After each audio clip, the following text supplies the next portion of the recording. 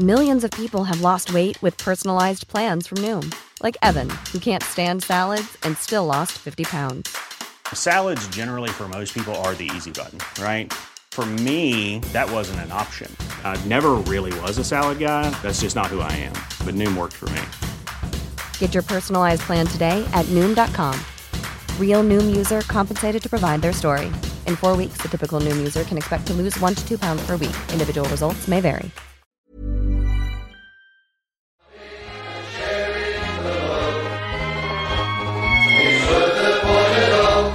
When we sing together, we're there at the end of the road.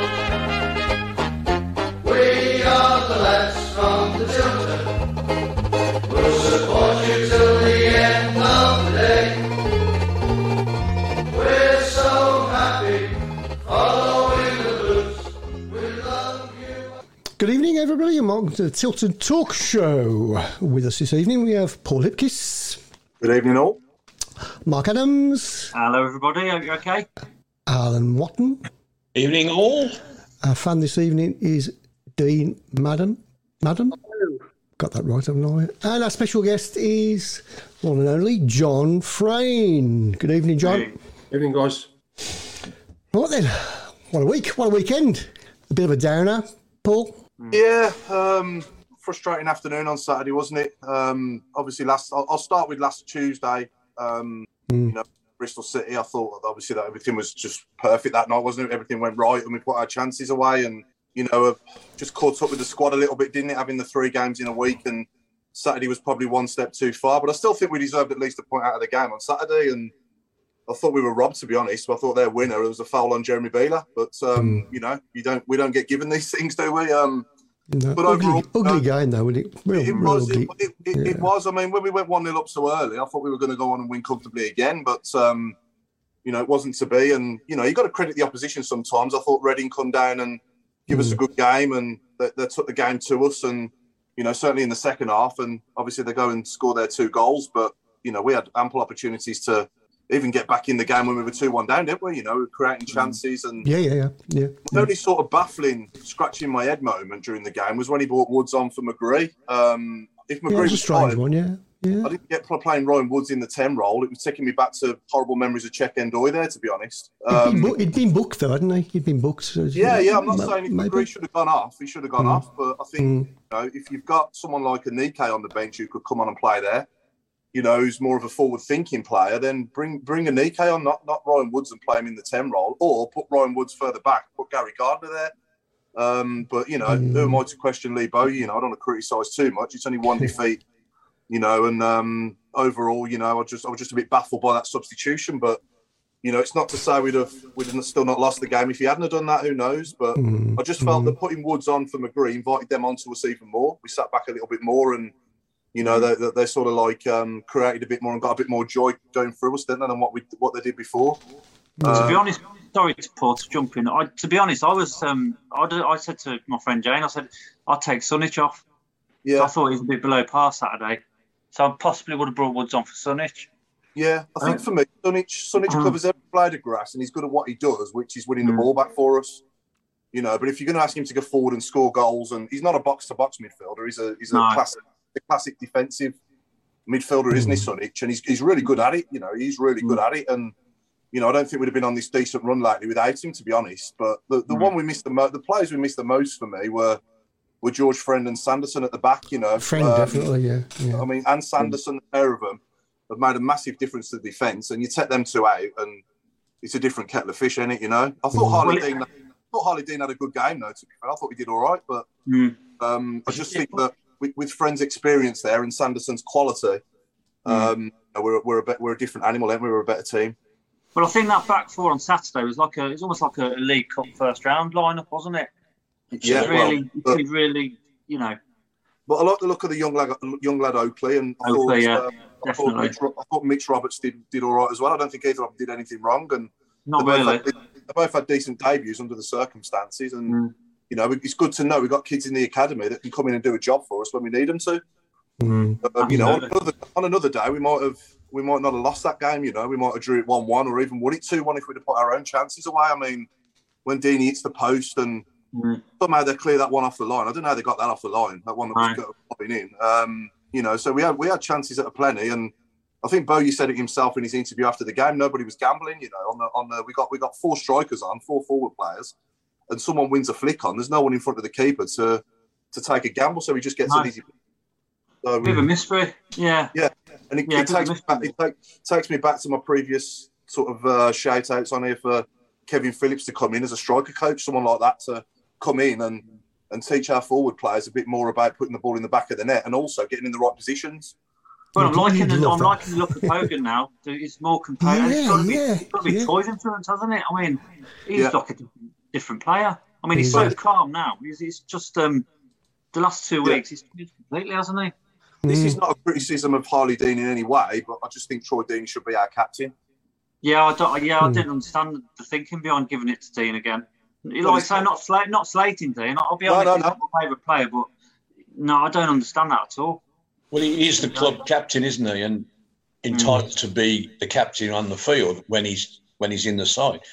I thought he did all right, but if we're talking about a back 5 of which we lost 4. We lost 4 of our back 5, and did okay. I thought the first goal that we conceded was, again, take your hat off to the opposition. It was an absolute wonderful cross. Yeah.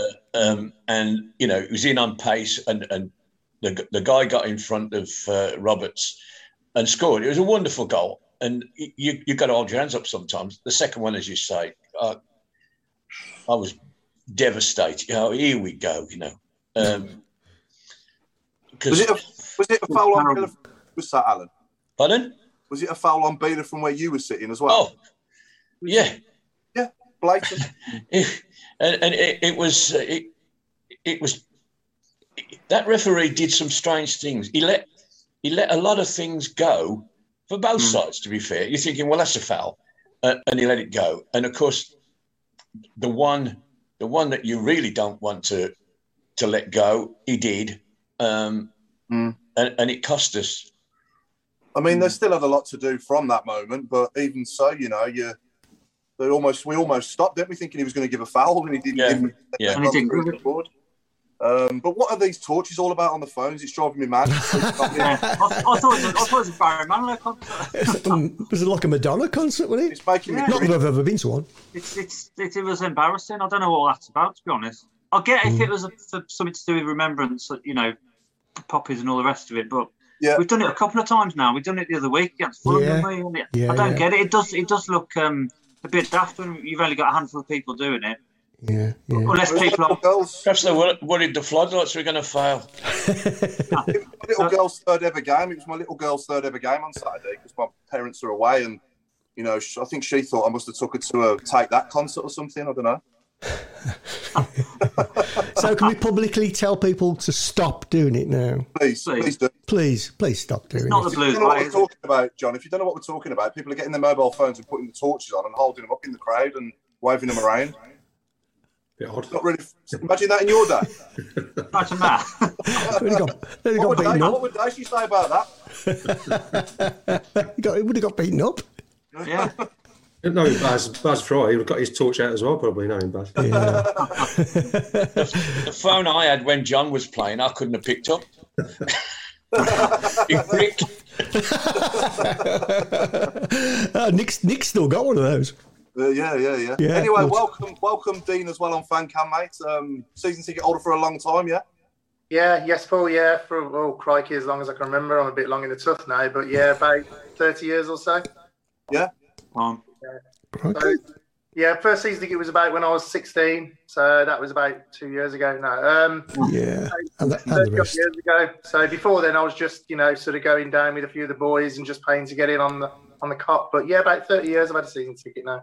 And what are your best memories of John's days when he played for us, would you say? Twofold, really. There was a goal that he scored against Watford. We were struggling at the time. We had that old, the sort of splash yellow and green kit. Oh, yeah, horrible. Oh, yeah. And Frain got a goal. We'd come back from 2-0 down. I think Furlong got the 2 goals for Watford. And it was 2-2. And he hit a 20-yarder or something, and it flew in the bottom corner. That was a real highlight for me, that was. But Also, I think against the Villa as well, when he before we played Villa, I had a load of Villa mates. I was saying, if we get a penalty, Frain, you'll tuck it away. Oh, yeah. Never miss one. So what happened?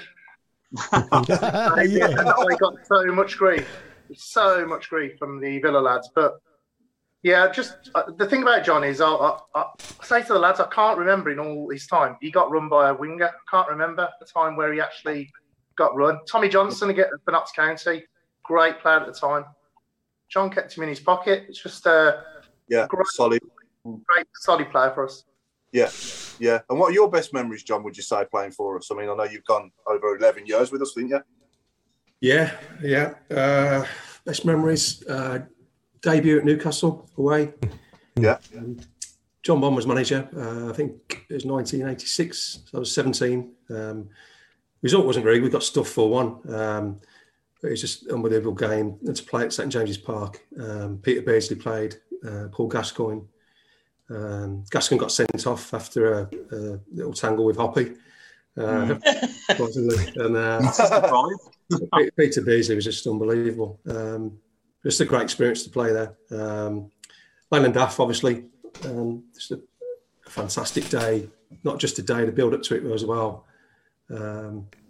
Brilliant day. When the coach pulled up Wembley Way, something you'll never ever forget, to be honest. And just incredible atmosphere.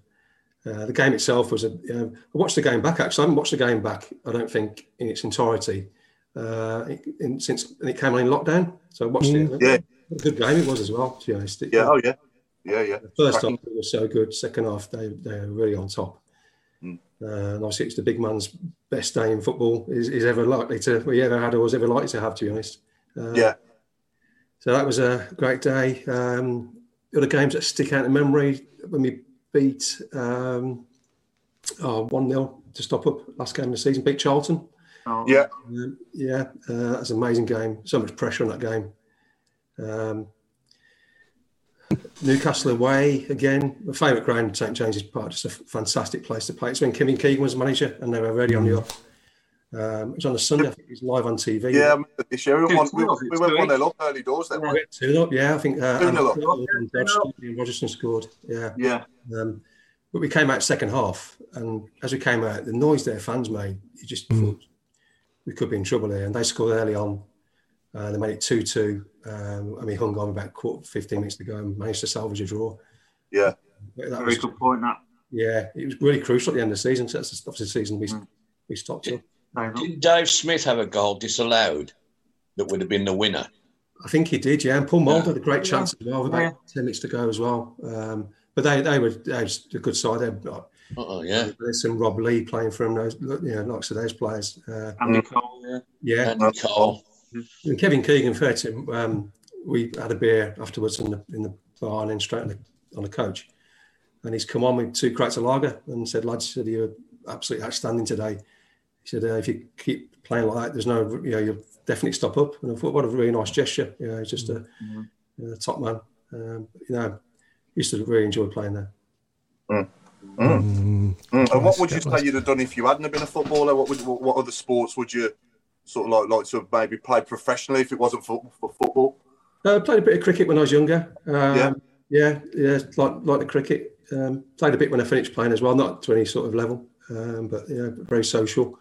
Played a bit of golf. There's a lot of the footballers lads do. But if I hadn't gone into football, I probably would have been a teacher, I would have thought. A lot of my mates went to university from school. Talked about just before, Arch Hillsley, Naycock Green. A lot of them went on to university, and I probably would have done a similar path, to be honest, and been some sort of teacher, I would have thought. Yeah, and back in those days, it was a scholarship, wasn't it? Before you went into the what's now the academy, but what was it? Sort of talk us through how it went about back then and how you became a Blues player, and obviously how you sort of signed up on with us. Yeah, it's the old YTS scheme. I think we were the first year, actually. Used to be, didn't it? Before that, was it the YOP, the Youth Opportunity Scheme, or something like that? Not sure. Yeah. I was playing, schoolboy football, playing for the school, playing for my Sunday side. It's, like I say, different from the academies now. You sign to academy, you can't play for anybody else but the academy. Yeah. Pretty much so, anyway. That's my understanding. But back in my day, I was playing for my school side, my Sunday side, your district side, the county. So he's playing an awful lot of football. Norman Bedell was head scout. Ron Saunders was manager. His regime, and got invited to come and train. Keith Bradley was a youth team manager at the time. Yeah. And you could train with other clubs as well. So I was training with a few clubs at the time. But Blues showed a particular interest in me. But a lot of working, a lot of graft. Some parents going in to watch games. Really looks after us. I really enjoyed it. They're a good set of lads. Really enjoyed the coaching. I signed schoolboy forms when I was about 14 and a half, I think, and then signed apprenticeship forms when I was 16 when I left school. And what would you say was the best piece of advice you've been given in your footballing career, John? Best bit of advice, not one particular thing, but I was so lucky to have a football grounding under Ron Saunders, to be honest. Basics, the teaching the basics of where to be on a football pitch at any particular time. Yeah. Has stood me, and loads of players have played from an unbelievable stead. To give you such a good football education when you haven't got the ball where you should be as a fullback and midfield play, even as a forward, really. Yeah. He worked on the first team and drilled it into them, and he made the reserve team manager the same, the youth team manager the same. Myself and Kevin Ashley, we were really fortunate that we broke into the youth team while we were still at school. We had a fantastic run in the FA Youth Cup. We got to the semi-finals. We beat Tottenham 3-1 away at White Hart Lane. Guy Russell scored a hat-trick there. It got announced, I believe, and when the first team went home, and there was a massive cheer, and everyone got, we played Newcastle in the semi-finals, home and away. We lost 2-0 away, and then in the second leg, Gascoigne played, and we lost 5-2, but he was unbelievable. No one could get near him. Great player, wasn't he? Unbelievable. Julian Dix was part of our youth team. He was a year above me. That's a great player. Hard man. But Dixon couldn't get near him either. That's how good he was. It was just unbelievable. Gascoigne. We got a question coming in from Ian Clarkson of all people. Here we go. Ask him about the trip to Ireland when Terry Cooper arrived. Oh my God! Yeah, is it clean? I'll keep it clean. Don't worry. Yeah, got it. It's the season after Lou Macari left. There was a bit of limbo. And we wondered, Leyland Duff, is he going to stay? Is he not going to stay? So obviously things didn't work out, and he's left. So we'd done the pre-season. So we had a couple of weeks at Elmdon Park. So we had assistant manager. Ian Atkins was appointed assistant manager, and Bill Caldwell, he was like a general manager around the club. He was sort of overseeing things, but Bill was never going to be a manager, to be honest. So there's lots of names being banded around. But anyway, by the time we got to the pre-season tour to Ireland, we had no manager in charge. So we got the plane over to Dublin, and our physio drove the minibus. So we had a minibus and a 9-seater Renault Campus.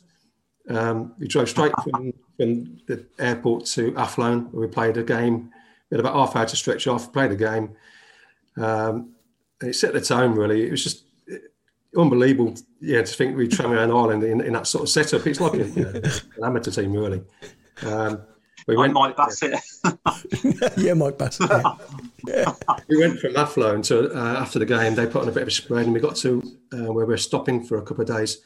It's a small little village called Ballinasloe. It's a lovely little town, and they don't have to look after you. But we got to the hotel about 1:30, and Ian Atkins, and the manager of the hotel, I said, right, I'll put on a bit of a spread for you boys and come and have a drink. And Ian Atkins said, right, just a couple of lads, and then, get to bed. And I think it's about 5:30 in the morning, was still there. The hotel manager wouldn't let us go to bed, and it was just an unbelievable night. And it just sort of set the tone for the whole tour. From there, we had a couple of days, and then we travelled to Kilkenny.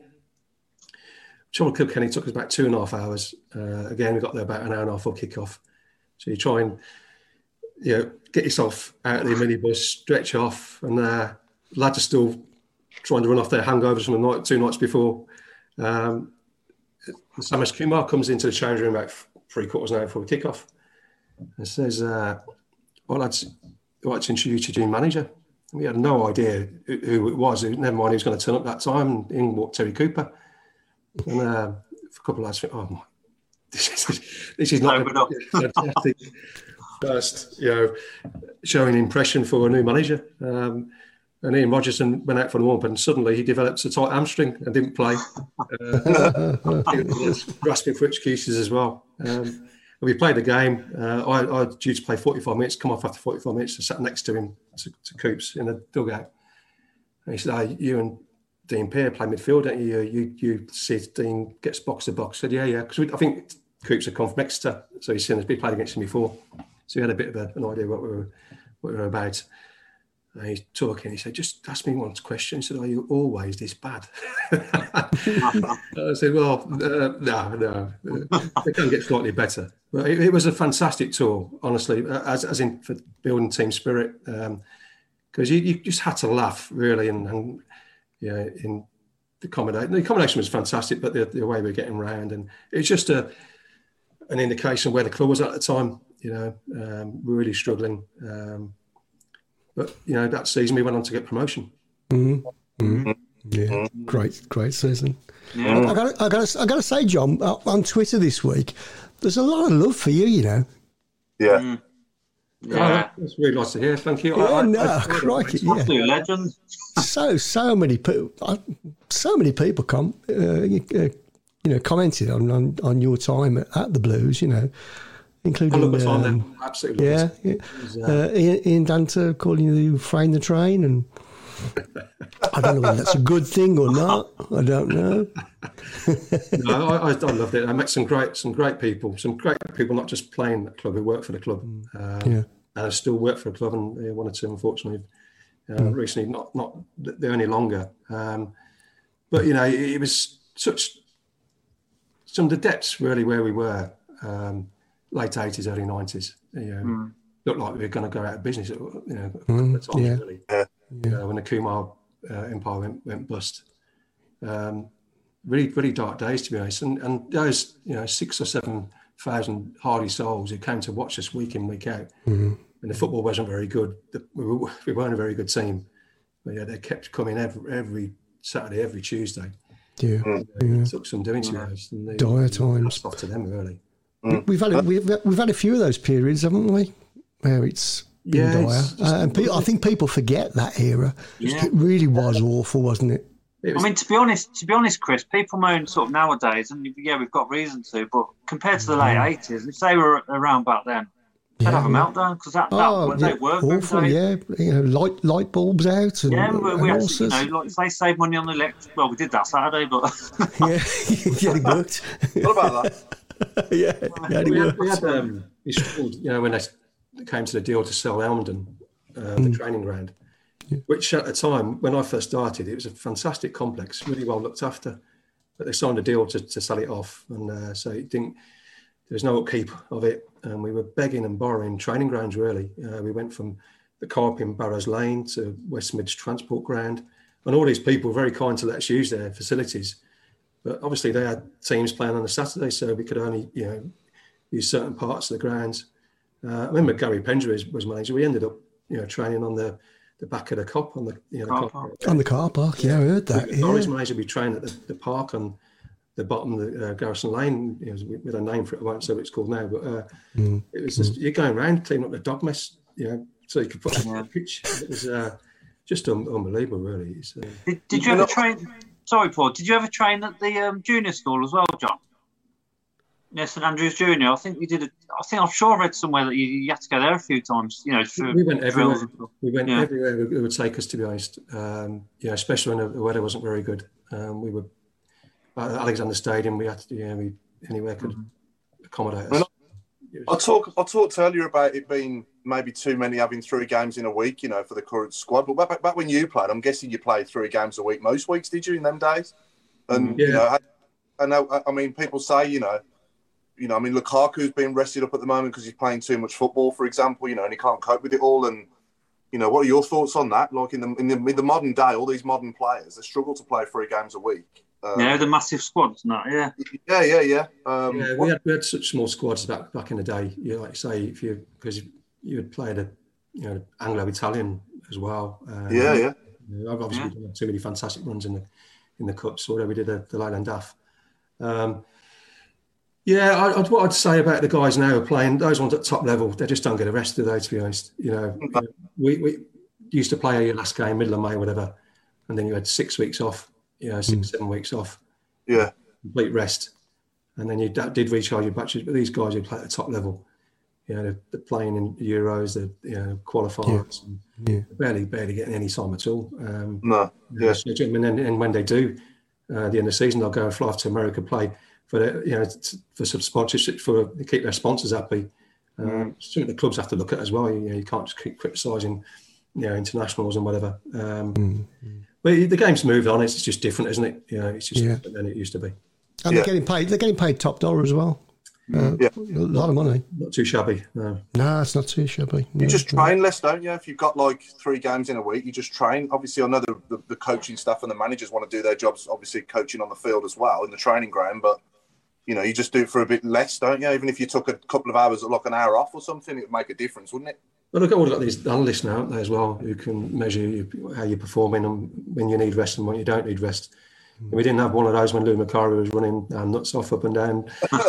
We had one session where the weather wasn't very nice, so he booked us in to train at the leisure centre over the road, our new neighbours, and he said, just a bit of fitness work. If you run there, I'll take the minibus. We'll have book a 5-a-side court, and then we'll jump on a minibus and come back.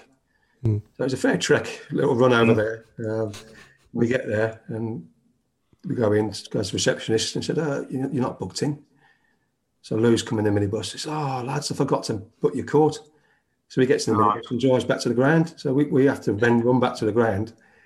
We then proceeds to absolutely beast us round the pitch as well. Lou wasn't that, but just a fitness fanatic. He really was. Yeah, we would run Monday, Tuesday, Wednesday. Probably see a ball Thursday, Friday. Really. Wow. It was tough, really, really tough. Yeah, but it was. The one, shining light when he didn't sign his contract, so didn't have to do his pre-season, to be honest, because that would have been a horrendous experience, I imagine. How do you get on well with him on a personal level, John?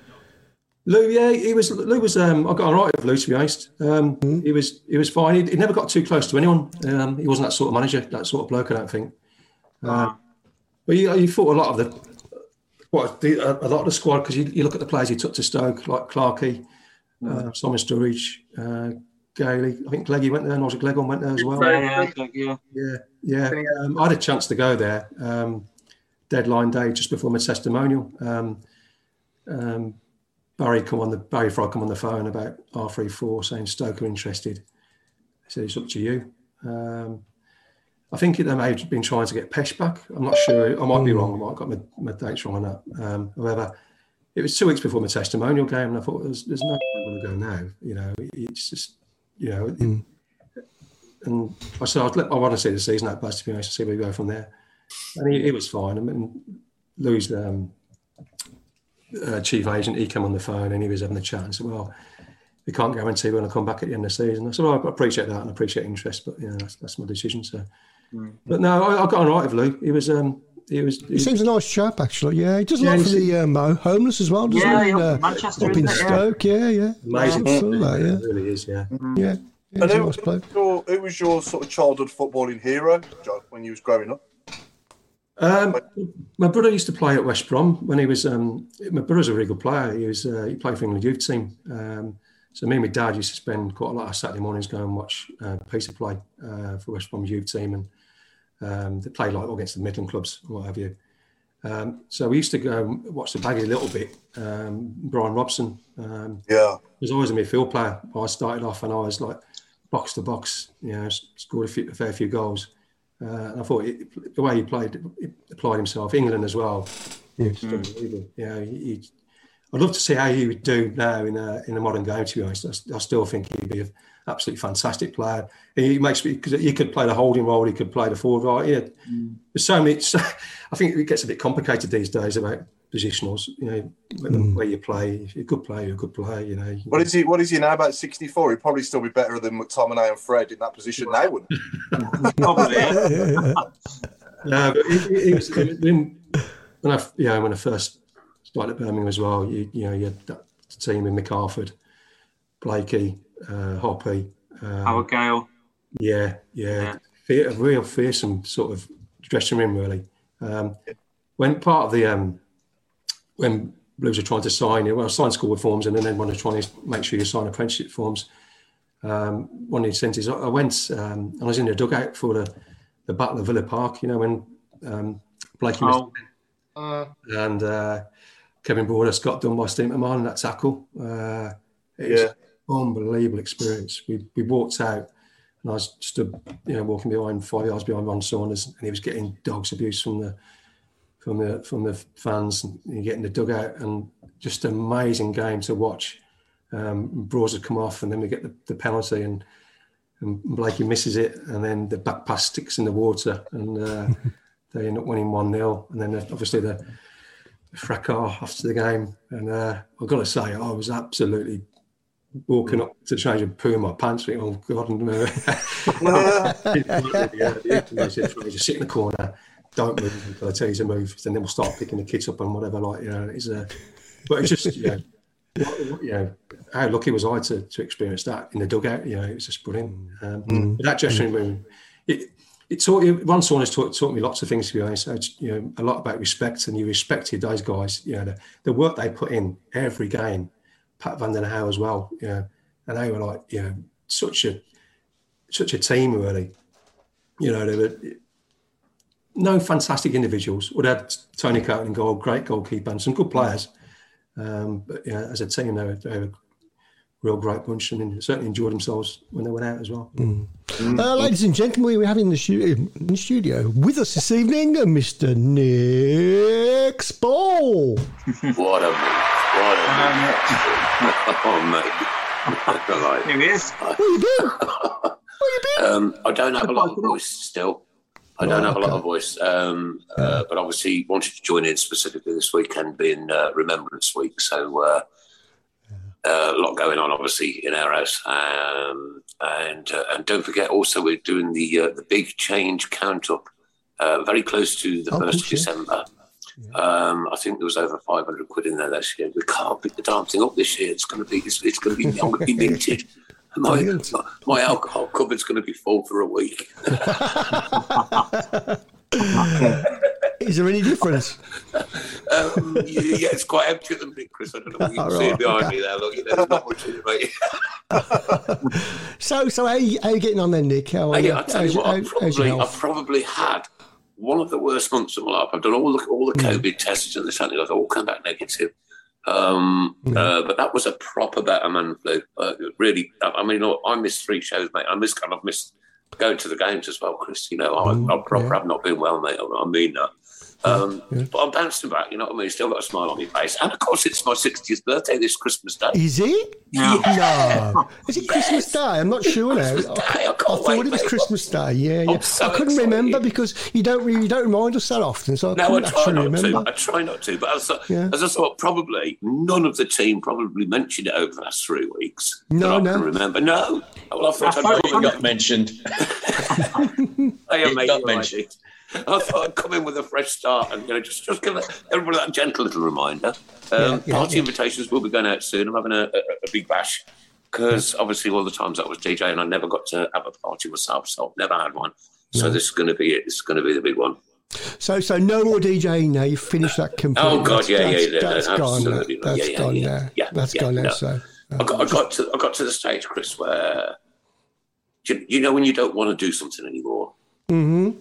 Yeah, I got there, and I was really, really worried about getting there because, to be honest with you, it's something that I've done all my life. Yeah, since 16, 17 years old, and then all of a sudden to just stop. Yeah. I thought it was going to kill me, but it was the best thing I've ever done, man. I ain't got to deal with all the drunks and that on a Saturday night anymore.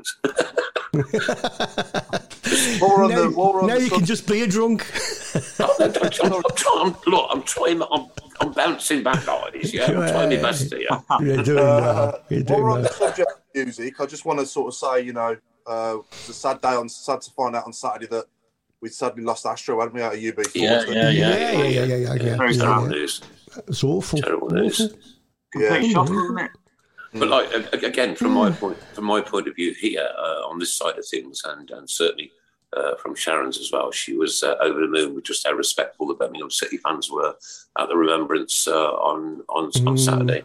Yeah. I think we had one person shout out from somewhere, but I hope he falls always down the stairs and breaks his leg, but there you go.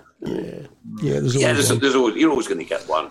You know, on the whole, to see that and to listen to that silence is stirring. You know what I mean? Yeah, on the whole, it was great job, Birmingham City. Well done.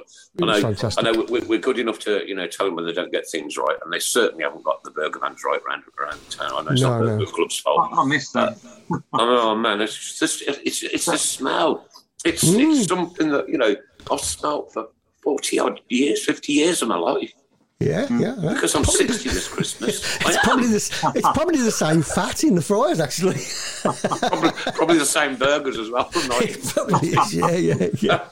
Smell them on the pitch, can't you, John? When you're playing, you can smell the burger fans outside on the pitch when you're out there playing as well. You could, yeah. They stopped them nowadays. They stopped them around the ground. Yeah, we haven't got any anymore.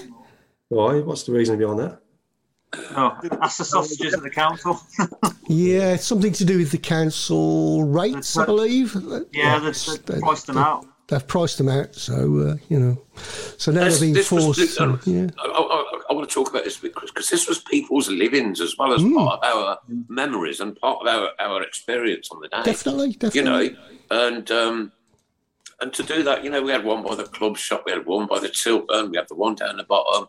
And quite often the one round the corner down the bottom, 5 or 6 of them out there, and these people were making a living and eking out a living doing that in all weathers, under all circumstances, and for the council to do that, I think it's just awful, it's terrible, horrible, wrong. Yeah.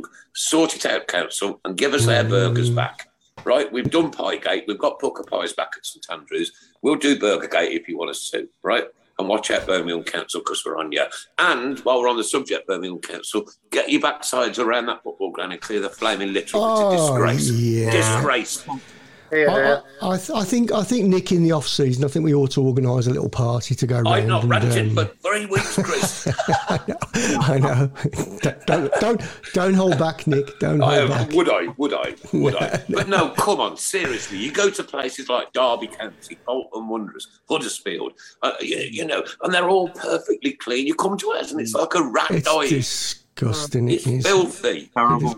Couple of litter pickers round those by If we've got to organise it, Chris Brown, as soon as I'm better, we'll do it. Yeah, we'll do it. We'll do it in the off season, I think. We'll do it. I know.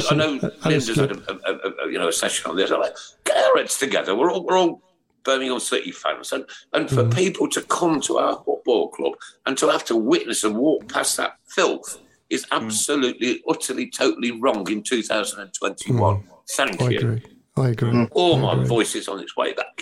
So John, best player you played against? Sorry, mate. Best player with, Paul, sorry. Best player you played with and best player you played against, yeah? Best player I played with was probably Mark Ward. Oh, I think he's a midfield player that Blues hadn't had for such a long, long time. And then I think after that as well, I think when he left, they real failed to fill his void. I think the same sort of player as him. I think Barry Ferguson was probably the next one who was sort of on that. Yeah. He was a very, very good player, Barry Ferguson. But Mark was just class, quality. 2-footed, aggressive, nasty piece of work on the pitch when he had to be as well. Yeah. He came to us and he just looked a class apart. He really did. Yeah. Quick question, John. Why have you got Caroline as your name? I think that's probably his wife. It's my alter ego on weekends, to be honest. Yeah. I thought I could see some suspenders hanging up in the background there. It's zoom in. I'm not very technical, to be honest. Ladies and gentlemen, Paul, does John Frain have a doppelganger? Come on, let's have some. He's got to have, hasn't he? Every week somebody Best player you played against, John? Peter Beardsley, I think.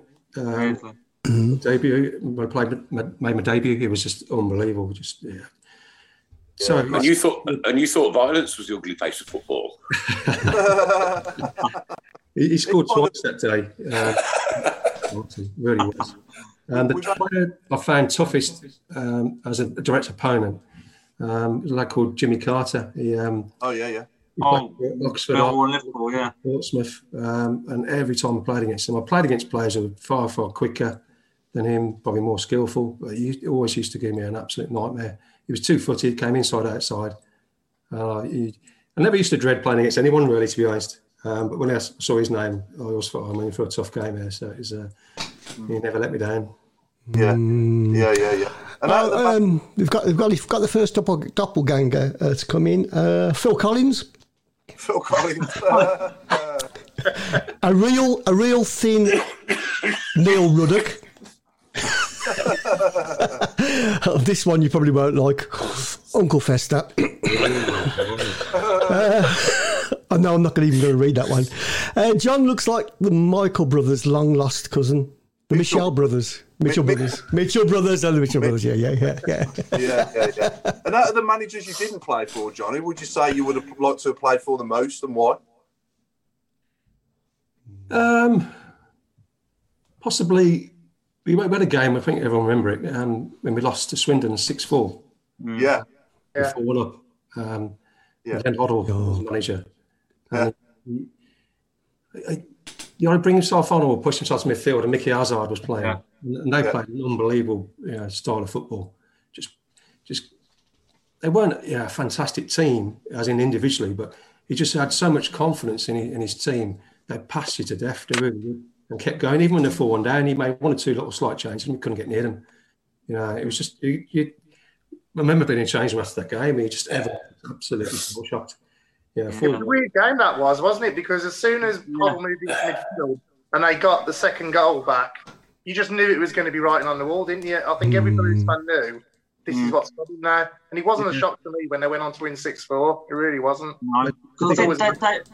David Mitchell got a couple, didn't he? He came to life when Hoddle came on. He might have got 4. Wasn't it, up front? Yeah, I think Andy Gosney was in goal. Had a bit of a shocker that day as well. Didn't help us. No, it was just an unbelievable game. And even Coops and Trevor Morgan was number 2 at the time. We just sat in silence for about 10 minutes and Coops were like, get in the shower, talk about it another day, sort of thing. It was there's not the time to try and seminate that game at all. But no, I think he just the way he played. He was what a player he was as well. I mean, you talk about best players I played against, he'd be up there as well. Yeah. Best at those days, but. Yeah, he did all right as England manager as well, didn't he, for a bit? And, he just made that for a little bit, sort of comment that cost him his job, didn't he? Yeah, but interesting to see how he did, how he would have done, really, in the long term if it hadn't been for that. Yeah.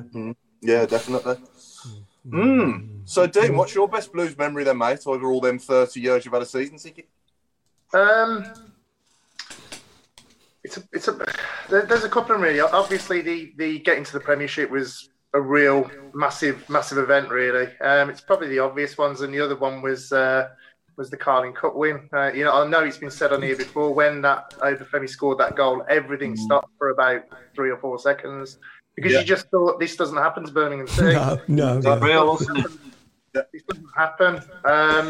So them two are probably, and I'd say again another obvious one, but was the Stoke 7-0. I went to that one. Me too. That was just a crazy day, and we had to leave because the Stoke fans were writing against their own board. And I was outside in the car park, right? Yeah. Now that's quite a few years ago now, isn't it? So my Adam was only a little lad. He's 35 now, and there was this great big Stoke Neanderthal coming towards the Birmingham City fans. I thought, oh God! So I shoved my little lad behind the car. And he got halfway down the bank and then went up to his knees in mud and couldn't get in and couldn't get out. It was just hilarious. We because the new ground, it's on a bit of a hill, isn't it? And there's one path that takes you down towards all the car parks. And when we come out, obviously it was mayhem, and we said as a group, there's about 4 of us lads, and we said to each other, "Don't say anything. We're Stoke away. We're in like normal clothing, not our colours. Don't say anything. Don't say anything."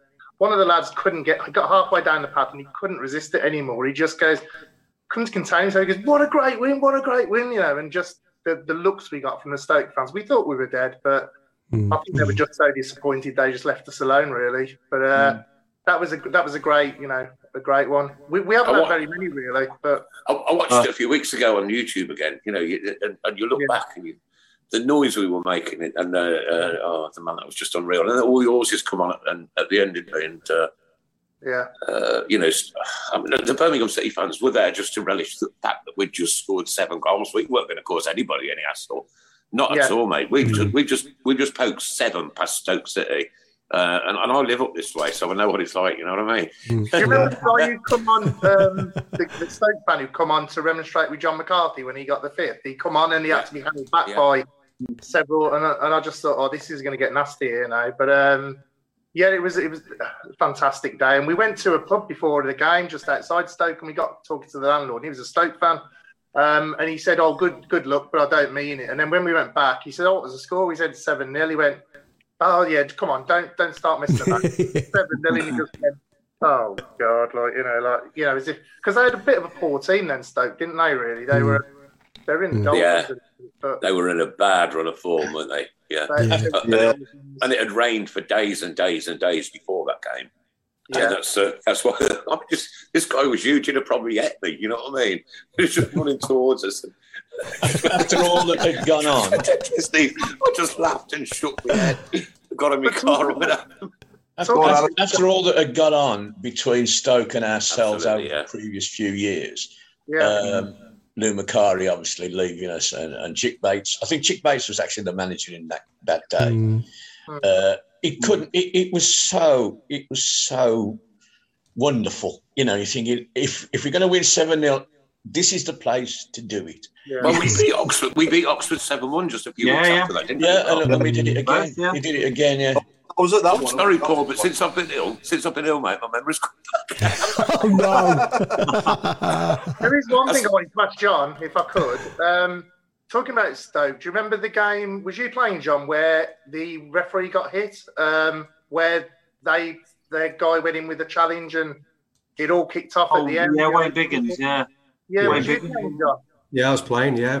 We had to. We left the pitch and sort of sat in the change room 10 minutes, and then we had to go back on and just stand there for 90 seconds, I think, just to make sure the game was finished. Bizarre, really, really bizarre. I was at home. I'd already got back. I took a Stoke fan to that game. Right, he stood in the cop with me. Right, he's a good friend of mine. I ain't got a problem with it. And the second I heard that Roger Wiseman decision, I said to him, "We're off." I am a coward. I don't care. I don't want a flagpole in my eye or anything else. I don't. Why should I? I just turned left and I was back home before that 90 seconds happened, and that's an hour's journey away. So, and I wrote to Terry Cooper after the game, and he wrote me a lovely letter back, and I've still got it. It's one of my prized possessions, because he was thinking about giving up and this, that, and the other, and I was saying, look, that's not every Birmingham City supporter. We're not all like that, and we're not. And we had an element of people that, were like it. Thankfully, we don't see anything like that nowadays because, it's not conducive no more. It wasn't never. But, now in 2021, coming into 2022, all-seater stadium, safe standing, possibly coming back at some junction. We just got to be so much better than that, to be fair, as people. Totally. That's I'll kick your teeth in. Yeah. And John, was you there when we won the League Cup in 2011, or was you there, for the playoff win in 2002 as well, or no? No. I went to Millennium to watch the final against Liverpool. Okay. We were robbed by David Ellery. Yeah. Really, yeah. I was at Northampton at the time, so we went down with a few mates. We played really well, I thought, in that game. Oh, yeah. And deserved something out of it. Should have won it, really. Listen to the YouTube, John, on the YouTube video, right, at the start of that match when the teams are coming out, and all you can hear is Keith right onto the end of the road. We drowned them Liverpool supporters out like there's no tomorrow. That beginning of that video. Absolutely Incredible. Absolutely incredible, that atmosphere. It's a fantastic stadium, isn't it? Millennium. Yeah. A nightmare to get home from. Better than Wembley, I think. Yeah. Absolutely. I was to get back from there after on the coach. Yeah. I got back home at 5 o'clock in the morning. Yeah. Crazy. It was just ridiculous. We were doing like no miles an hour for about 3 hours. 3 hours after the game, I could still see the stadium. Yeah, I'm me. Yeah, we just stuck on a coach. with them two games, with the League Cup final against Liverpool and the playoff final, I remember I got the coaches down there, and I remember when the coaches were rolling back into Birmingham, it was quite late at night, and all the Blues fans who were watching it at the pub, they come out and were clapping all the coaches, and that was like really sort of took the hairs on the back of your neck, stood up really, both times, and I thought that was class by the Blues fans. How they knew the coaches were coming back, I don't know, but it was great. That was. Yeah. Yeah, but it was so disorganised, that first one, wasn't it? The Worthington Cup. Like I say, it was just chaos. No programmes. Food had all gone. You know. Kicked off late. Yeah. It was because of Sven-Göran Eriksson, wasn't it? Yeah, he got stuck in the traffic. Yeah. But they'd never organised a cup final like that before. I mean, that stadium was used for Welsh international rugby matches and football matches, so everybody's coming from Wales. Yeah. But that one, suddenly you got one lot coming down one motorway and another lot coming down another motorway, and all getting there at the same time. It was chaos, absolutely chaos, because it was the first final. It was, yeah, you're right, yeah. And they just hadn't got a club. I mean, I remember parking, because I'd been to the Millennium Stadium before, and I knew where to go, and but I was a good 2 miles away. So when I got out, I got in my car and I got away. It still took me 3 hours to do 80 miles, but I did get home at a reasonable time. But I know, like Nick said, I heard stories of my mates, that midnight before they got home. Yeah. Madness. We learned when we played Liverpool. We learned from that. We didn't go on the coach for the second time against Norwich. My dad's friend drove us to Newport, and then we got a taxi from Newport to the Millennium Stadium. Yeah, and vice versa. Like we got the taxi then to pick us up after to come back to Newport to drive back and go to the Emerald Club and celebrate. That's my claim to fame. I played at the Millennium. Yeah, I played football there. Have you? Yeah. I was waiting for the punchline then. No. When Coke, if you 2004, Coke had a thing where you could text which ground you wanted to play football at.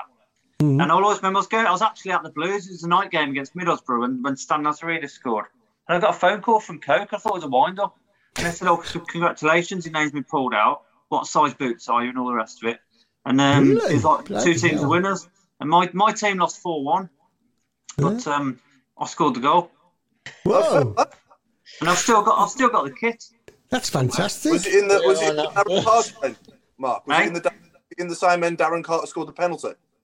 No, it's the other end. Was it the other end? Yeah, David Ellery's still there. I scored 2, but he chopped it off. It's the end that Horsfield equalised then. Yeah. But even though we lost, I can say I scored a goal.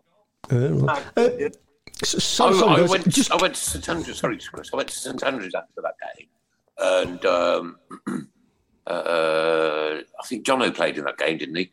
Yeah. Played in both, yeah. Yeah, and I got him to talk to my sister on the phone because she's always been in love with him, and I've told Jono that he knows, and she's probably still after him now, really, to be fair. And we're chatting with Stan Nazarides and one thing or other, and then Radio West Midlands come along, and I was chatting to him. It's like the Football League and the FA would not want Birmingham City in Europe, would they? That's why we were robbed. And he went, interesting thought. Yeah. He said, when we had him on here, he said that he spoke to Stefan on a coaching course, didn't he? Getting his badges, and he even Stonewall penalty. Guys, can I quickly say that the Wade Elliott shirt is just about to finish. So if you want to get onto our page or group page, you've got till 8:30, and I believe it's currently sitting at £100. Wow! That's for the Wade Elliott shirt. All proceeds go to our charities. And we've also sold more than 180 tickets for the England shirt. Yeah, fantastic. Oh, wow, absolutely brilliant. That's great. Again, you Birmingham City fans, they could come up with the goods time after time after time, don't they? They're definitely. So unselfish.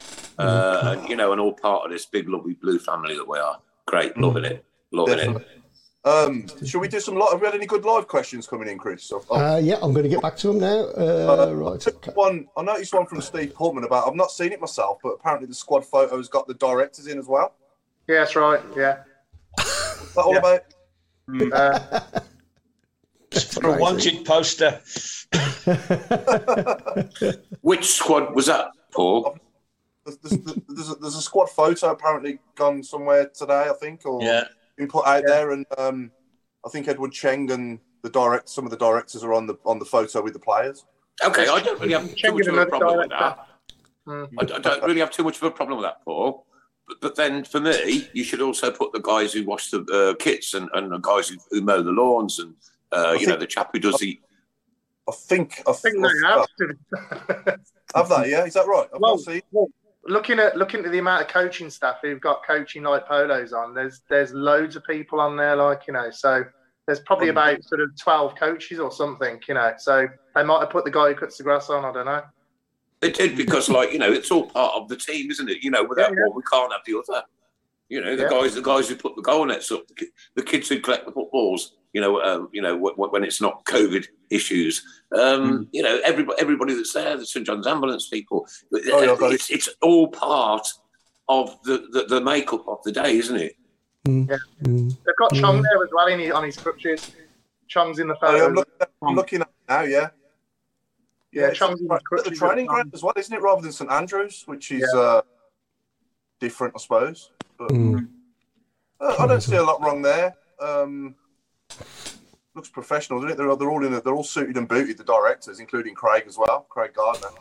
Who's the one next to Cheng? Though there's another director. There's two directors. There's Edward Cheng. I'm not sure. Yes. I've seen him sat behind me though. He's at the games. He sits behind me. Is it? Yeah. What's he doing behind you then? 4 months. Yeah. Oh, really? Weeks. Really. He's gone now. Oh, no. He's gone. Riley McGree as well. Obviously, he'll be going back he'll be going to Charlotte when he in January. So we need somebody to come in that position if we can't get Chong back. Just a thought, guys. I mean, you might shout me down here, but Jack Wilshere was on the radio. He's without a club, and he would be the perfect. Stay fit. He says he's fit. He would be the pay-as-you-play, perfect number 10 for us. 10 as a 10. If he's fit, I'd take him tomorrow, but it's whether or not he's fit, isn't it? And even if he is fit, he's going to stay fit. That's the problem. You saw him. It's all right, Paul, saying you're fit, but playing in the Championship, Tuesday, Saturday, Thursday, any night in a week you could be playing. You could be playing 2-3 games in 7 days. The problem with Wilshere is doing his badges, but they're all St John's ambulance badges. Mr. Rome cracking the give him a job. I've got competition. I've only been away for 3 weeks. He stepped into my shoes. Sorry, Nick. Steve Pullman says fan representatives would have been nice to have been included too. Pete Taylor says the other guy in the suit is the stand safety inspector.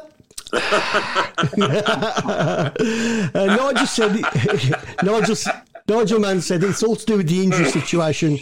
Edward has his boots on.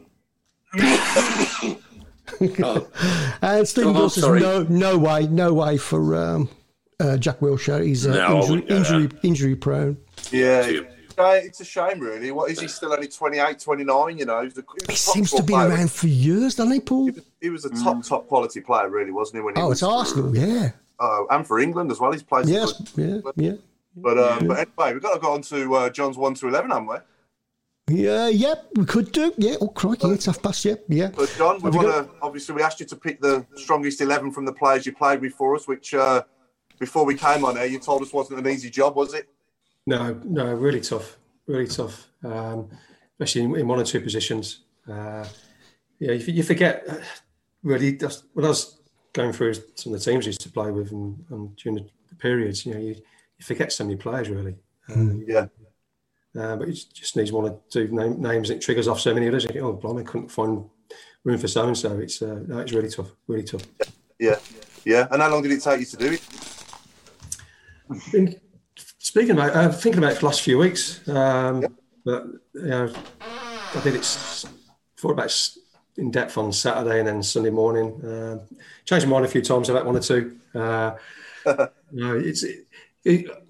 was fortunate to play with, I won't name the team yet, but in goal, I started with David Seaman was playing when I only played a handful of games with David, so I didn't go for him in the end. So I went for players who I probably played for a fair period of time with during the 11 years I was there.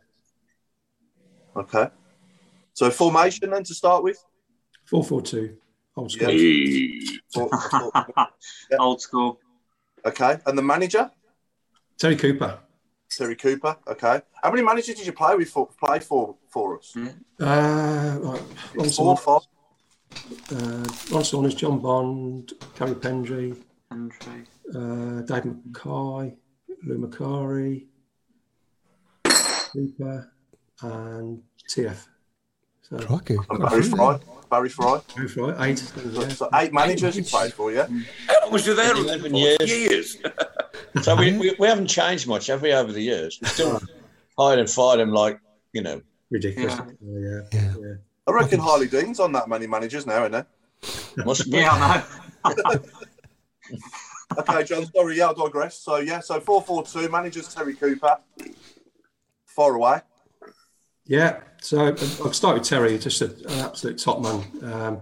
Sadly passed away recently. Bless. A great guy. He came in, really, as I say, I've explained at the start, the circumstances when he took over when we was on our pre-season tour of Ireland. Club was in a bit of a mess, as it had been for a little while, to be honest. Everyone was hoping that Lou would carry on at the time. Big disappointment when he went to Stoke instead. But Terry sort of stabilised things, certainly on the pitch anyway. Great to play with, really simple, didn't try to give you too much information, trusted his players. And personally, he had a lot of faith in me, and I think I probably played my best football for the Blues under Terry, to be honest, those couple of years. Yeah. Made me captain as well. Just an all-round top guy, and so much respect for him. Yeah. Mm-hmm. So, do you want me to start the keeper? Yeah. Yep, far away. Ian Bennett in goal. Yeah. So had a few. Martin Thomas was a really good keeper during the early 90s as well. So David Seaman. But Benno was so reliable for such a long time. Really good shot stopper. Funny lad. Came from the north, which was a bit of a surprise. Any Barry signings tend to be south of Watford, to be honest. So occasionally he went further afield. But a fantastic servant for them. So consistent. He type performance keeper who you want. Didn't make too many mistakes. Solid 7 out of 10 every week. Good lad as well. Yeah, really good. Yeah, makes amazing noise. Makes an incredible bird noise as well. He did it when we had him on here. Really? Yeah. Unbelievable. Random. But you're right. You think there's one at your window. He didn't do that. Yeah, was he the funniest as well, John, would you say, amongst that sort of group of players? Was he the one who sort of got the lads laughing the most? We had a few. When Michael Johnson never shut up. Jono always going on. That's some funny lads sometimes. The funniest player I've ever come across was Brian Roberts. Oh, yeah. He was so quick, so clever.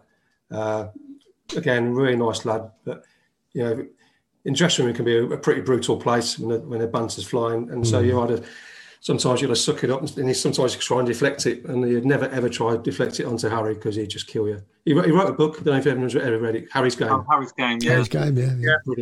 Really is a good read. Clever lad. Funny man. Oh. Okay, right back. Right back. This was tough because sentimentally I want to pick me on Mucker Clarkey. I've known him for a long time. Real good servant to Birmingham. Captain as well. Leyland Daff, first half. Again, as I said, watched the game back in lockdown. Forgot how well Ian played first half. Got down the right so many times. Tranmere played quite a narrow midfield in the first half. Gave Ian lots of space, and he really exploited that. Constant source of threat for us. But in the end, I went for Kevin Ashley. Played with Kevin since come through the ranks, and played with him and against Kevin since I was about 12, 13. He went to Wheelers Lane School. I was at Arch Hills, Lincoln Scream. We played against each other, played for the same district. Played against his Sunday side. He played with us on the Sunday. Came through the youth team together. I thought Kev was just a class player. Really was. Really quick, comfortable on the ball. Aggressive. Read the game well. And I saw him on your show actually, and I think quite a big regret, wasn't it, when he left and went to Wolves? It just didn't work out for him. Some players, just hindsight's a fantastic thing. I love. Kev was quite a homebird sort of kid as well, really. He liked his home comforts at the time. I think being at Birmingham really, really suited him. Did he go for $500,000 in the end? There's a few of the clubs around interested in him at the time as well, but he was just a quality player. I mean, Scott Harley was a similar player. I don't think he was as good as Kevin, to be honest, but a similar sort of player, good in the ball, good distribution. So that was a tough one right back, I've got to say, Yeah. Okay. Left back, Julian Dix. Julian, when I was first year apprentice, Julian was second year apprentice. Julian was from Bristol, and he come down to the club when he was about 13, 14, and they fought really hard with him, and you could tell they put a lot of investment in. They put him in digs. I think he's on Tennyson Road in Small Heath, he was for a good few years. Just sweet as a left foot you ever see, hard as nails, so self-confident in his ability, aggressive, as everyone knows what he was like as a player. Got forward, overlapped, just a really good player. And his training ethic as well. You go to train, you turn up at training 9:30, 10:15, maybe on the training pitch already, just smashing the ball. Didn't do any warm-ups. I don't know how he didn't pull anything. He just get a bag of balls and just have them on his and smash them in the top corner. He was always destined for big things, I think, Julian, to be honest. And he did, Liverpool, West Ham. He nearly busted the net and the goalpost, wouldn't he, with his penalties when he took them? Yeah. He had such a sweet strike. Pure strike, he really did. That was quite an easy one for left back. I mean, Pat Van den Houw was there, but that was more when I was about 15, 16, really, rather than actually played with Pat, to be honest. He was a decent player, Pat. And before that, Mark Dennis was quality, but, but Julian for that time when I was there, Centre halves, gone for Vince Overson. Solid player for that period. We were really struggling, late 80s, in particularly early 90s. Vince came in, captained the side for a period as well. Again, just solid, old-fashioned centre half. Anything in the air, he's going to dominate. And the only player really saw dominate Vince was Gary Thompson. We played against them at our place, and we lost 2-1. And I worked with Tom at Northampton later on. He was just a fantastic player, and he's the only real player I see give Vince a real hard time. But Vince was a leader off the pitch as well. Not just on it, he'd organise the lads, nights out and what have you. I had a lot of time for Vince, and just again another real reliable performer in a tough period for the club, really. Yeah. I had the old influence shell suit as well. Disgusting. Disgusting. Classic. Not as good as the we had the Christmas presents the one year from the Kumars. And, we had an actual Christmas. You're not even from Liverpool. Well, you open it up and it was like a silk shirt from Mark 1, like all different. Oh yes, Mark 1. Up the ramp at the bullring. Mark 1 on about 10, I think it did. Worth about £1. I've still got it. I don't think anyone got it. He's got it on under that shirt there. Just about getting over the top of the head now, Mark. Sorry, John. Anyway, so other centre half with Vince. Liam Daish. Yeah. Just again another leader, Daish, really. Ultra competitive. Could be a miserable side, really. I've got a roll with Daish, I really did. But he was, sometimes you think, oh, come on, Liam, just lighten up a little bit. But he's a real leader. On the pitch, quite fierce, scored some important goals for us as well. Remember in the League Cup, we had that good run. We got to the semi-finals, lost to Leeds. Scored a cracking header against Norwich. Yeah. Last minute, wasn't it? Yeah. Did you take that corner that he headed in? I did, yeah. Yeah. Oh, yeah. Of course, yeah. That run was a fantastic cup run. We beat Norwich, Blackburn, and then come up against a good Leeds side in the semi-final, unfortunately. Middlesbrough, big Middlesbrough on the way. Yeah, super Kev, didn't he, with that fantastic 20-yarder? Yeah, that's a good run. Yeah, and that atmosphere against Blackburn at home was just one of the best atmospheres I played in. It was absolutely rocking. It really was the stadium that way. Yeah, fantastic. You're just talking about Lindash. I mean, when we had him on, I was thinking, is this going to be hard or what? but he was he not brilliant, lads? Yeah, super. He was absolutely fantastic. I think we just caught him on a good day. He gave us a fantastic. He gave us a fantastic thing for auction as well, didn't he? With his shirt from Huddersfield, the red. Yeah. The shirt. Last game of the season. Yeah, that's it. Yeah. Tilton Parish going. Yeah. Fantastic. So that's a good back four, John, and a good goalkeeper there. Want to go next? Go centre midfield now. Spoke about him previously, Mark Ward. Just a class above anything I'd played at Blues before he came. Obviously, some good players came afterwards, but he was just playing in the old division. What is it now? Division 1. Yeah. He should have been playing in the top level still. How we got him, I don't know, to be honest. Just quality. Really was. Dictate play. And he's had his issues since, but I've always found him a good lad. We've had him on as well. Great bloke. Lovely bloke. A lot of these lads, like Benno, Daishi, Mark as well. It's my testimonial year. They did an awful lot for me. Came to lots of functions. They couldn't do enough. It's really, really appreciated. Next to Mark, I've gone for, I don't know, people might think it's slightly odd choice, but Des Bremner. When he came to us, he's probably his best days were behind him. But he was the best professional I ever worked with. As in the way he applied himself, the way in training, the way he lived. Never seen anyone run in a game like Des. He'd come off the pitch afterwards and he just, absolutely spent. He couldn't give anything else. Terrific guy, a leader as well. Another leader the lads looked up. He wasn't probably as demonstrative as Liam and Vince, but he led in a different way. To be honest, pure by example, the way he played. As I say, not flashy, but just box to box, and every week what sort of, you're going to get from Des.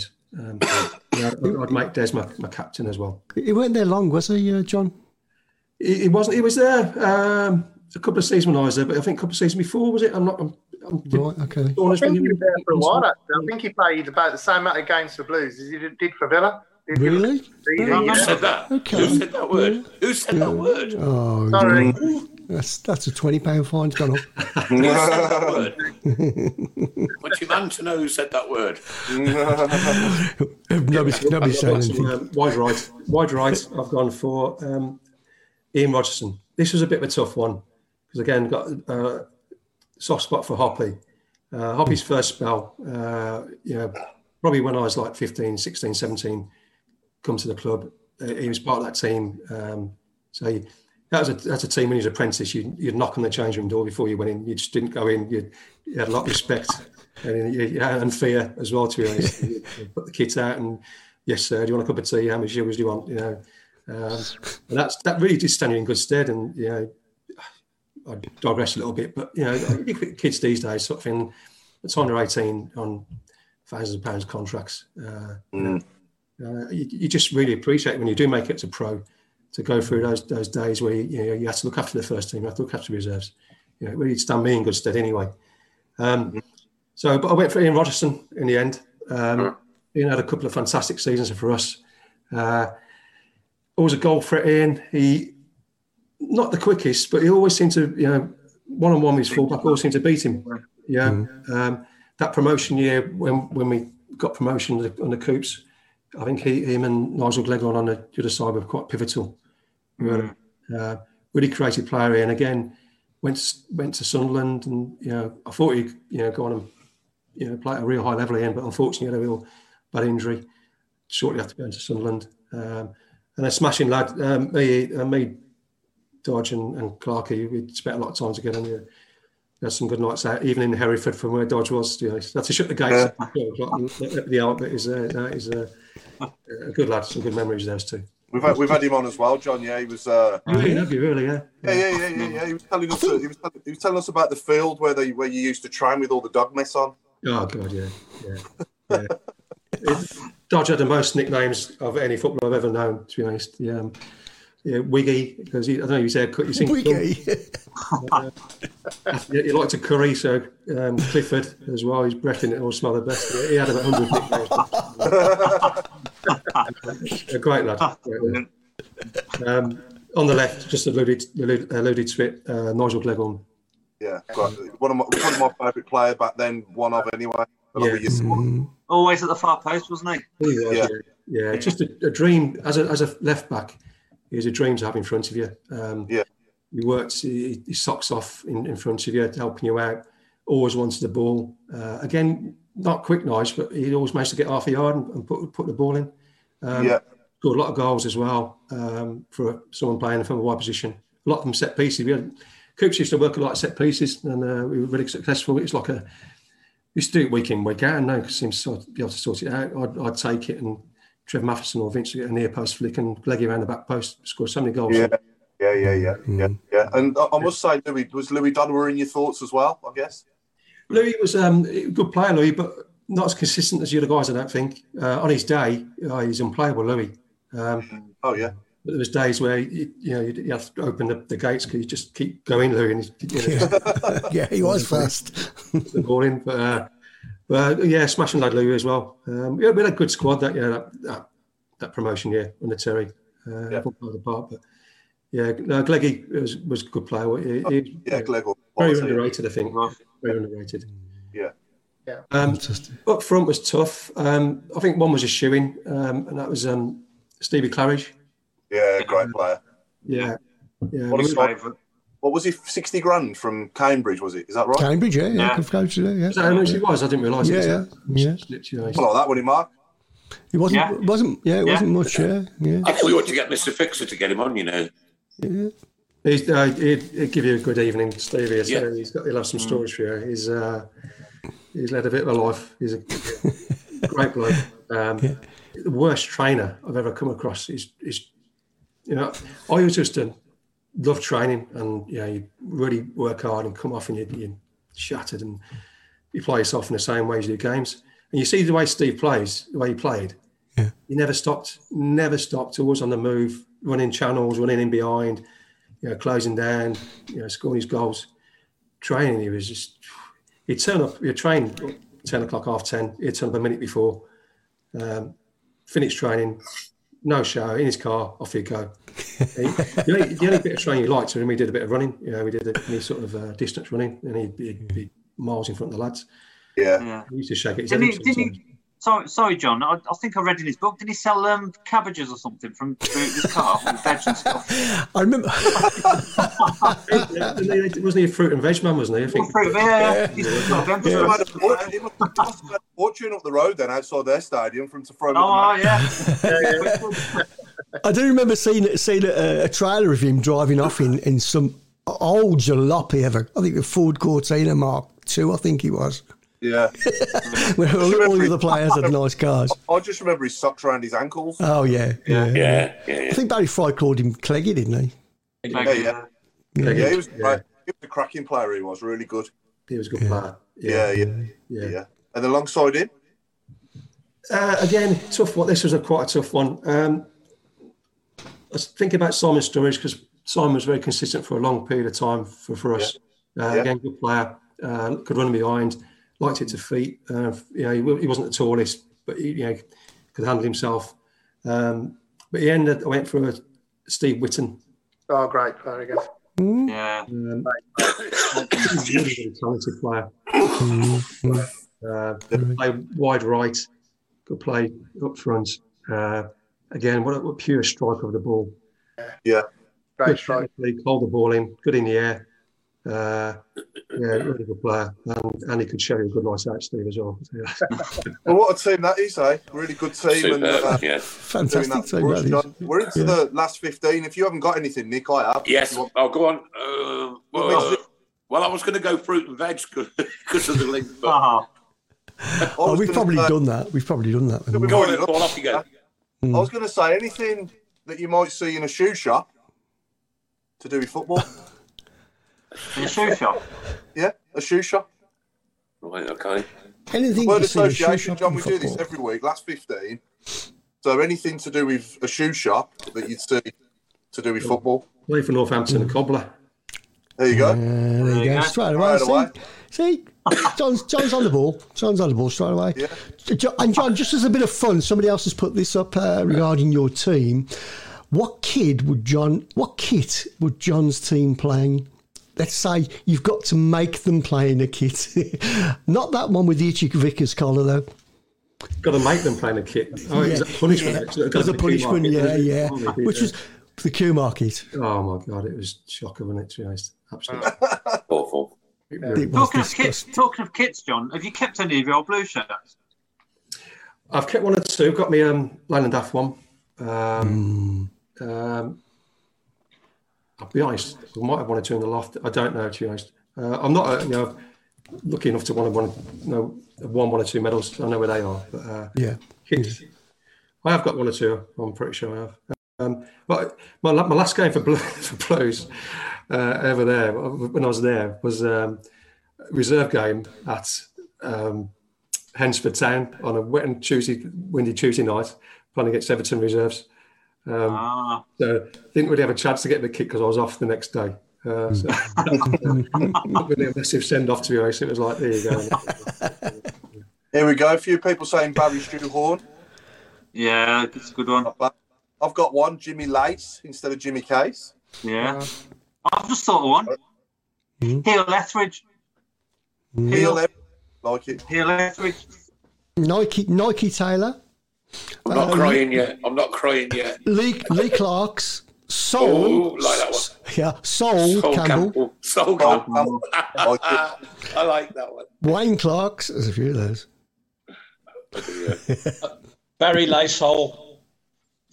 I'm glad he said Lacehole. Getting ready then. I think the rest of the world is glad he said Lacehole. Loafer Matthews. I like that one. That's a good one. Gary Sheen. Paul, just let you know, Paul, you're cutting half your head off, mate. No, don't tell him. Is that better? No, put it back. I always cut off my head off because I'm that close to the screen. Trevor John Smith says, I love John Frain. I had a great night with him in Exiles, 5 Ways Island.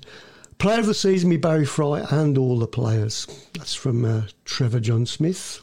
Exiles, bloody hell, that was the old nightclub, wasn't it, on the corner there? It's 5 Ways, yeah. That was opposite. It was opposite the old Ritzy, that was, weren't it? And what else was it called? That place? Going back further, it was a Locarno, wasn't it? And Locarno was Grabber Granny, wasn't it?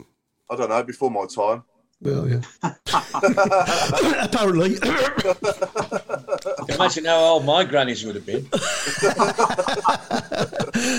No comment. Well, I've got to say as well, on Saturday, the pre-match tunes were the best I've ever heard at St Andrews. The DJ was playing some cracking tunes. I don't know who it was or whose thought process it was, but I want to say well done because it was exactly my sort of music.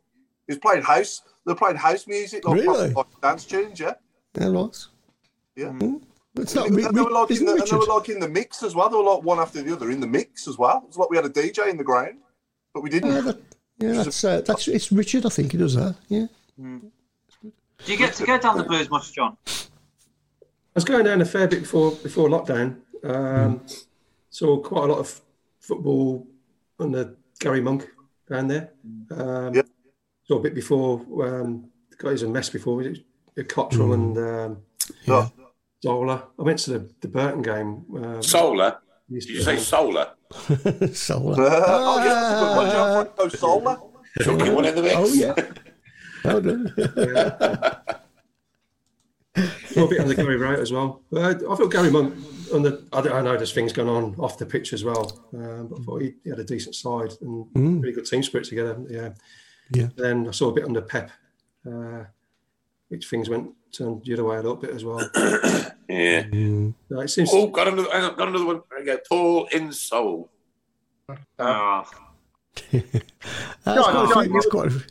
John, you it was muted that you was due to go to Sunderland. It was quite close for about 350,000. Is that true? Or was it paper talk? Was you quite close to Sunderland?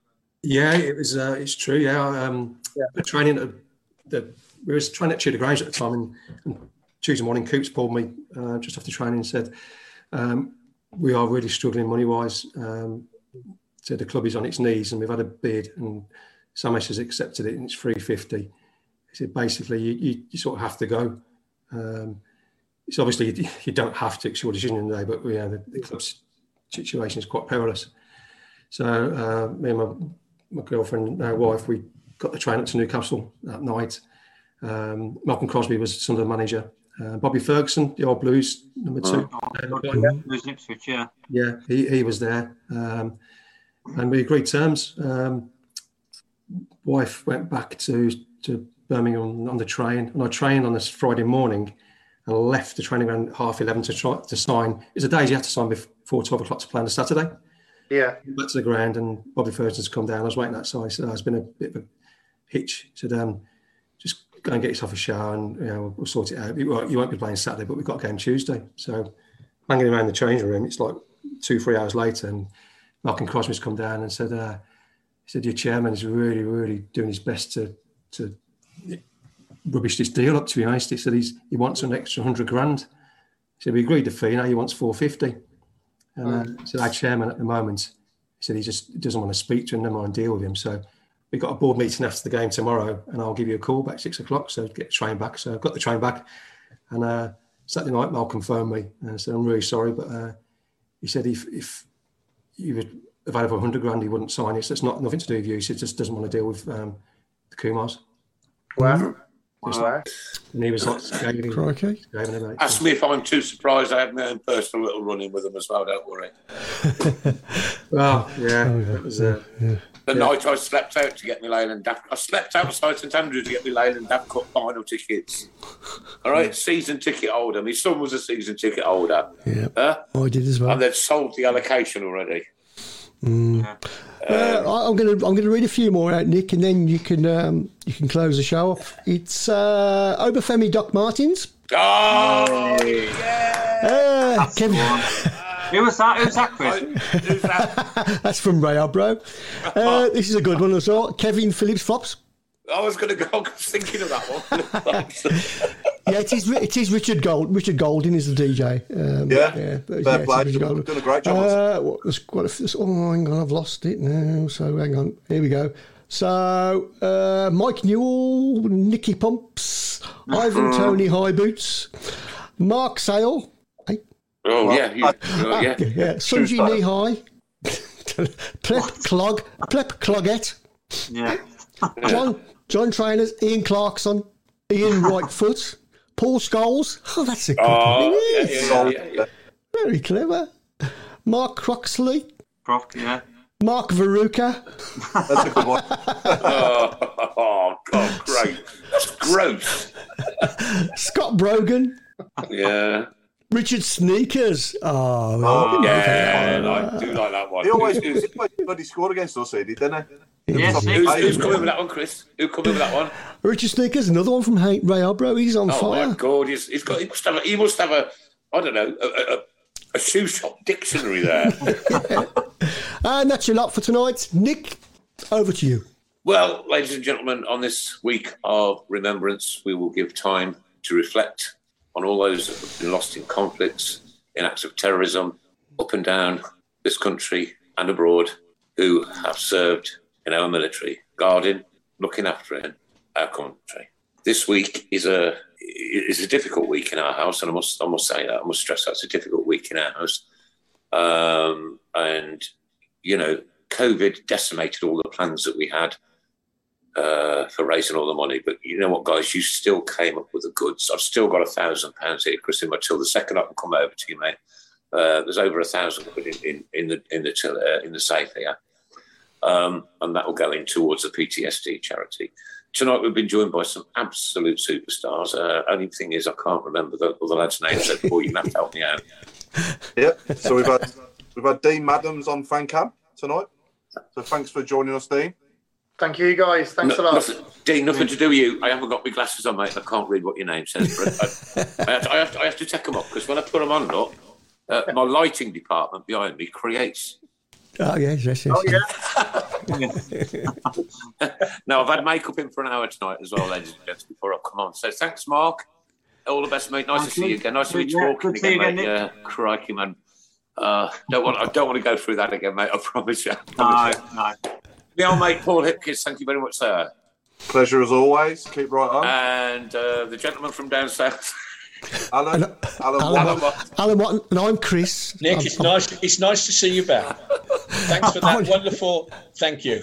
God bless you, mate. I've only been here for 11 years. All the best. Yeah. It's 11 years. It's mad, isn't it? That's over a sixth of my life, Chris, because my birthday's on Christmas Day. Is it?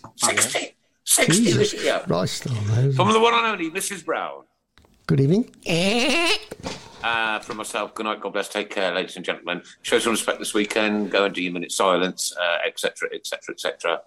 And thank you, Birmingham City, for yet again an amazingly wonderful minute silence at St Andrews. You know, when everybody was clapping, I started watching the video that my brother took, and everybody was clapping. I thought, no, this isn't right, it should be quiet. And then all of a sudden, the place fell beautifully, wonderfully, and respectfully silent. Thank you so very much. Ladies and gentlemen, we're going to say goodnight tonight to the one and only ex-Blues player, extraordinary guy, wonderful servant to our football club, the one and only Caroline Frain. John Frain, ladies and gentlemen. Johnny Frain. The last words are from you, John. The last words are from John. Go on then, quickly. Thanks, guys. Really enjoyed it. Thanks very much. Bless you, John. Take care and all the best in everything you do, my friend. Take care and thank you so much for all those wonderful memories. Yes, thank you. Bless you. Following the blues.